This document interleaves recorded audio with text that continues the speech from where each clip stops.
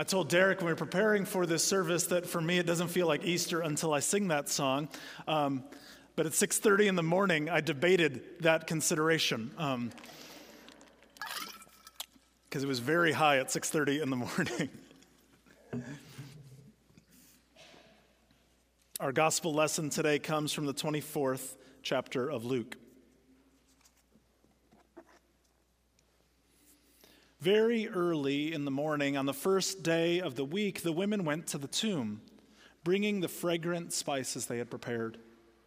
They found the stone rolled away from the tomb, but when they went in, they didn't find the body of the Lord Jesus. They didn't know what to make of this. Suddenly, two men were standing beside them in gleaming bright clothing. The women were frightened and bowed their faces toward the ground. But the men said to them, "Why do you look for the living among the dead? He isn't here, but has been raised. Remember what he told you while he was still in Galilee, that the Son of Man must be handed over to sinners, be crucified, and on the third day rise again." Then they remembered his words. When they returned from the tomb, they reported all these things to the 11 and all the others. It was Mary Magdalene, Joanna, Mary the mother of James, and the other women with them who told these things to the apostles. Their words struck the apostles as nonsense, and they didn't believe the women. But Peter ran to the tomb. When he bent over to look inside, he saw only the linen cloth. Then he returned home, wondering what had happened. Friends, this is the word of God for us, the people of God. Thanks be to God. Let us pray. O Lord, let the words of my mouth and the thoughts and meditations of all of our hearts be pleasing in your sight. For you, O Lord, are our rock and our redeemer. Amen.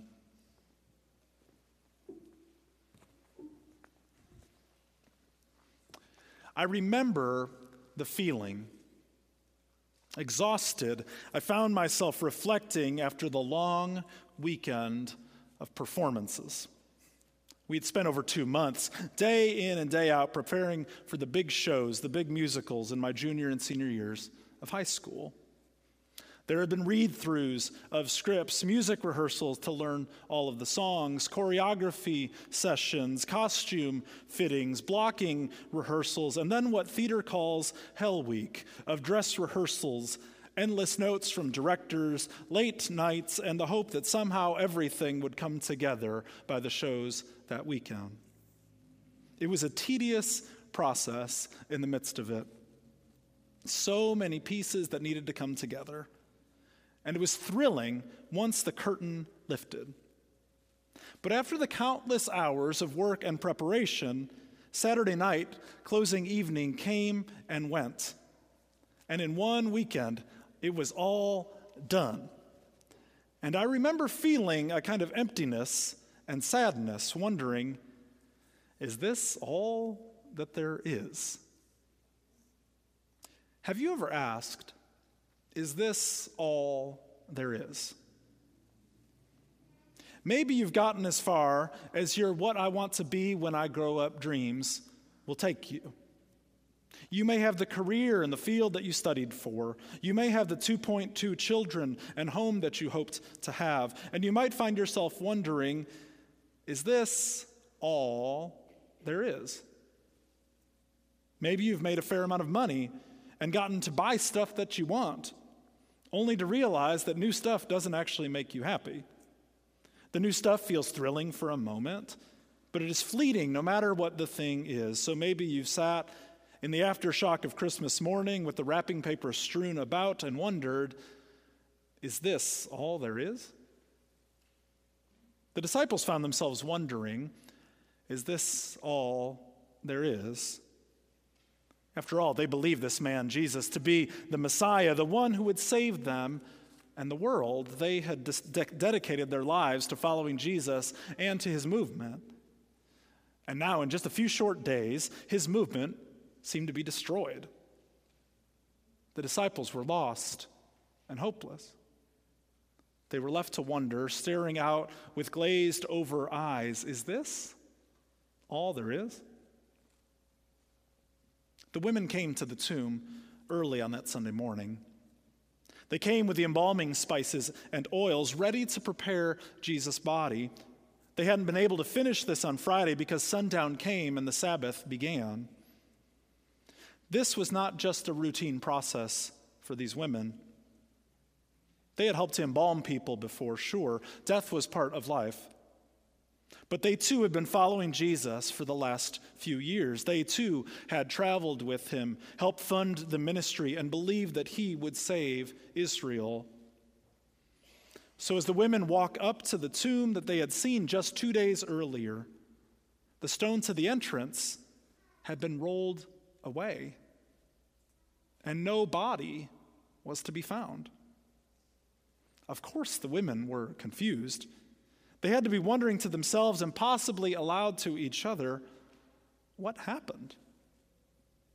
Just then, 2 men appear seemingly out of nowhere in radiant clothing. Of course, the women are frightened, falling to the ground like Moses in the presence of the burning bush, or Peter, James, and John when Jesus was transfigured before them. And every word that these angelic men say to the women is full to the brim with significance. They first ask, "Why do you look for the living among the dead?" This question must have confused the women and not made any sense to them at first.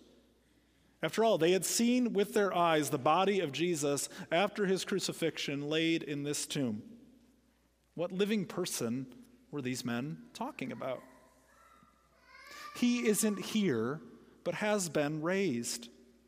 The women start to grasp what the men are saying to them. Not fully, for they did not have a category for people rising up from the dead. But they realize that God is up to something in this moment. Then the men say to them, "Remember what he told you while he was still in Galilee, that the Son of Man must be handed over to sinners, be crucified, and on the 3rd day rise again." And boom, it all begins to flood back to the women, like a video loop as they remember those moments of Jesus talking and sharing with them what they had stored up and treasured in their hearts. The story doesn't tell us how the angels left or how long the women stayed there at the tomb. It doesn't give us the details of how they came up with the plan to tell the disciples and the other followers. We just learn that the women remembered his words. And in that moment, that action alone was what they needed. Remembering Jesus' words changed them from being hopeless to hopeful. First, they remembered the myriad of times Jesus had told them what would happen to him. He had told the disciples not long before their journey to Jerusalem for Passover this, "Look, we're going up to Jerusalem, and everything written about the Son of Man by the prophets will be accomplished. He will be handed over to the Gentiles. He will be ridiculed, mistreated, and spit on. After torturing him, they will kill him. On the 3rd day, he will rise up." But in that moment, the disciples did not understand anything that Jesus was saying. But now in this moment, the women see that Jesus had told them that this very thing would happen. He had told them that he would rise from the dead. And they remembered the other words of Jesus that took on new light, that made sense to them in different ways on this side of the resurrection. When Jesus said, "I assure you that whoever doesn't welcome God's kingdom like a child will never enter it." Or when he said, "Don't chase after what you will eat and what you will drink. Stop worrying. All the nations of the world long for these things. Your Father knows that you need them. Instead, desire his kingdom, and these things will be given to you as well." Or when he asks, "What advantage do people have if they gain the whole world for themselves, yet lose their lives?" You see, the women's eyes were opened for the first time because they remembered the words of Jesus. They could see not just with their physical eyes, but they could now see a deeper reality. They could finally receive the kingdom like children. They could understand that they didn't need to worry about everyday things compared to the importance of seeking God's kingdom. They understood when Jesus told them to lose their lives for his sake, that they would find not only their death, but their resurrection as well. So the women are hopeful. They understand who Jesus is and what Jesus has done. And they go to the disciples to tell them what happened. I picture the women overcome with excitement, like a kindergartner about to tell you a great story. And as they tell the disciples what they saw, their words struck the apostles as nonsense, and they didn't believe the women.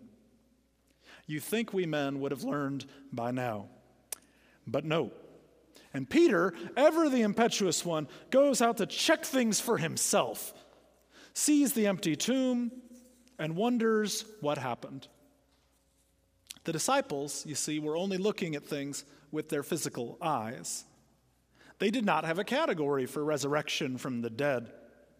When someone was dead, they were dead. The disciples in this scene represent so many people who find resurrection faith to be irrational. The disciple thought that the women were just making up stories and that they were hysterical with grief. But hear these words today. Resurrection faith does not require a suspension of belief in reality. It requires a belief in an even deeper reality. Resurrection faith does not require a suspension of belief in reality. It requires belief in an even deeper reality. Why do the stories of Narnia or Harry Potter or the Marvel Universe resonate with us? It's because we understand that there is more than meets the eye. Something deep within us knows there is a reality far deeper than that which we can see. When the women remembered Jesus' words, it helped them to see. What does it mean for us to remember? Remembering like this is not just about nostalgia. It doesn't mean to just remember the good old days when Jesus was alive, preaching and healing in their midst. No, remembering in this way is about everything becoming clear in the light of the resurrection. The things Jesus said did not completely make sense to the disciples before the resurrection. And now, in the light of his resurrection, they make sense. I would like to contend that there is a BC and an AD in each of our lives. In each of our lives, there is a time before Christ. A time when the stories about Jesus are nothing more than stories. A time when we have not personally encountered Jesus. You might be here today. You might be with us online.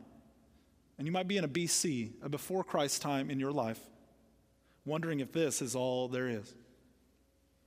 But by participating with us today and by remembering Jesus' words, you too can move into new life with Jesus, AD, if you will, where your life is found in the resurrection life of Jesus.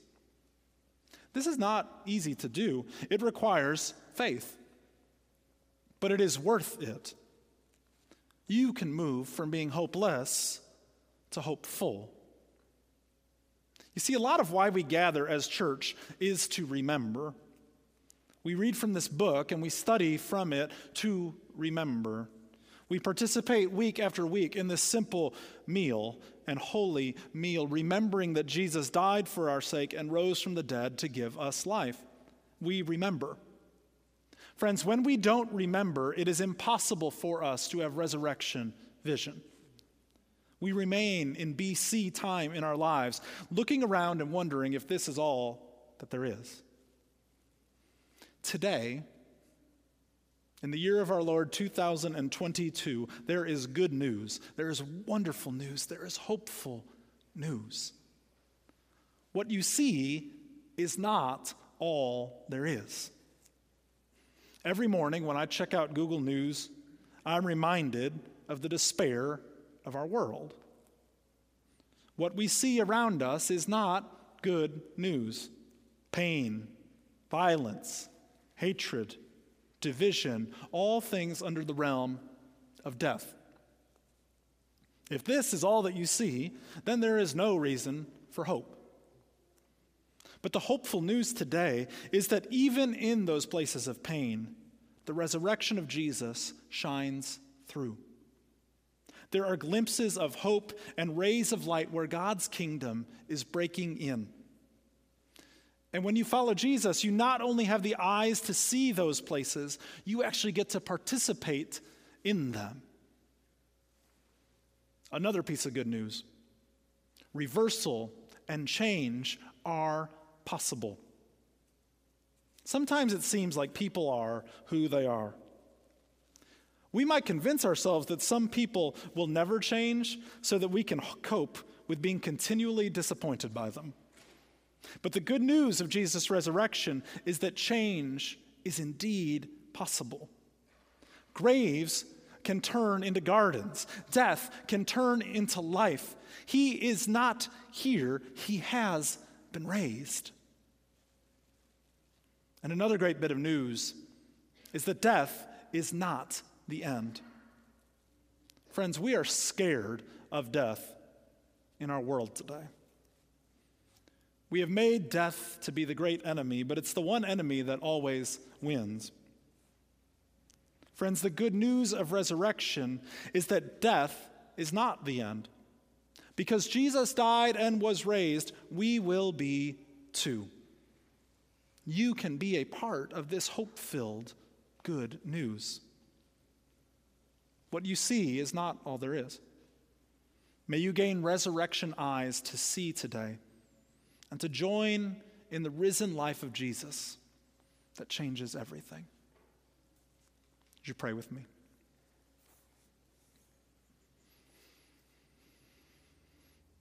Most holy God, we thank you that you rose Jesus from the dead, and that on this day we can celebrate it.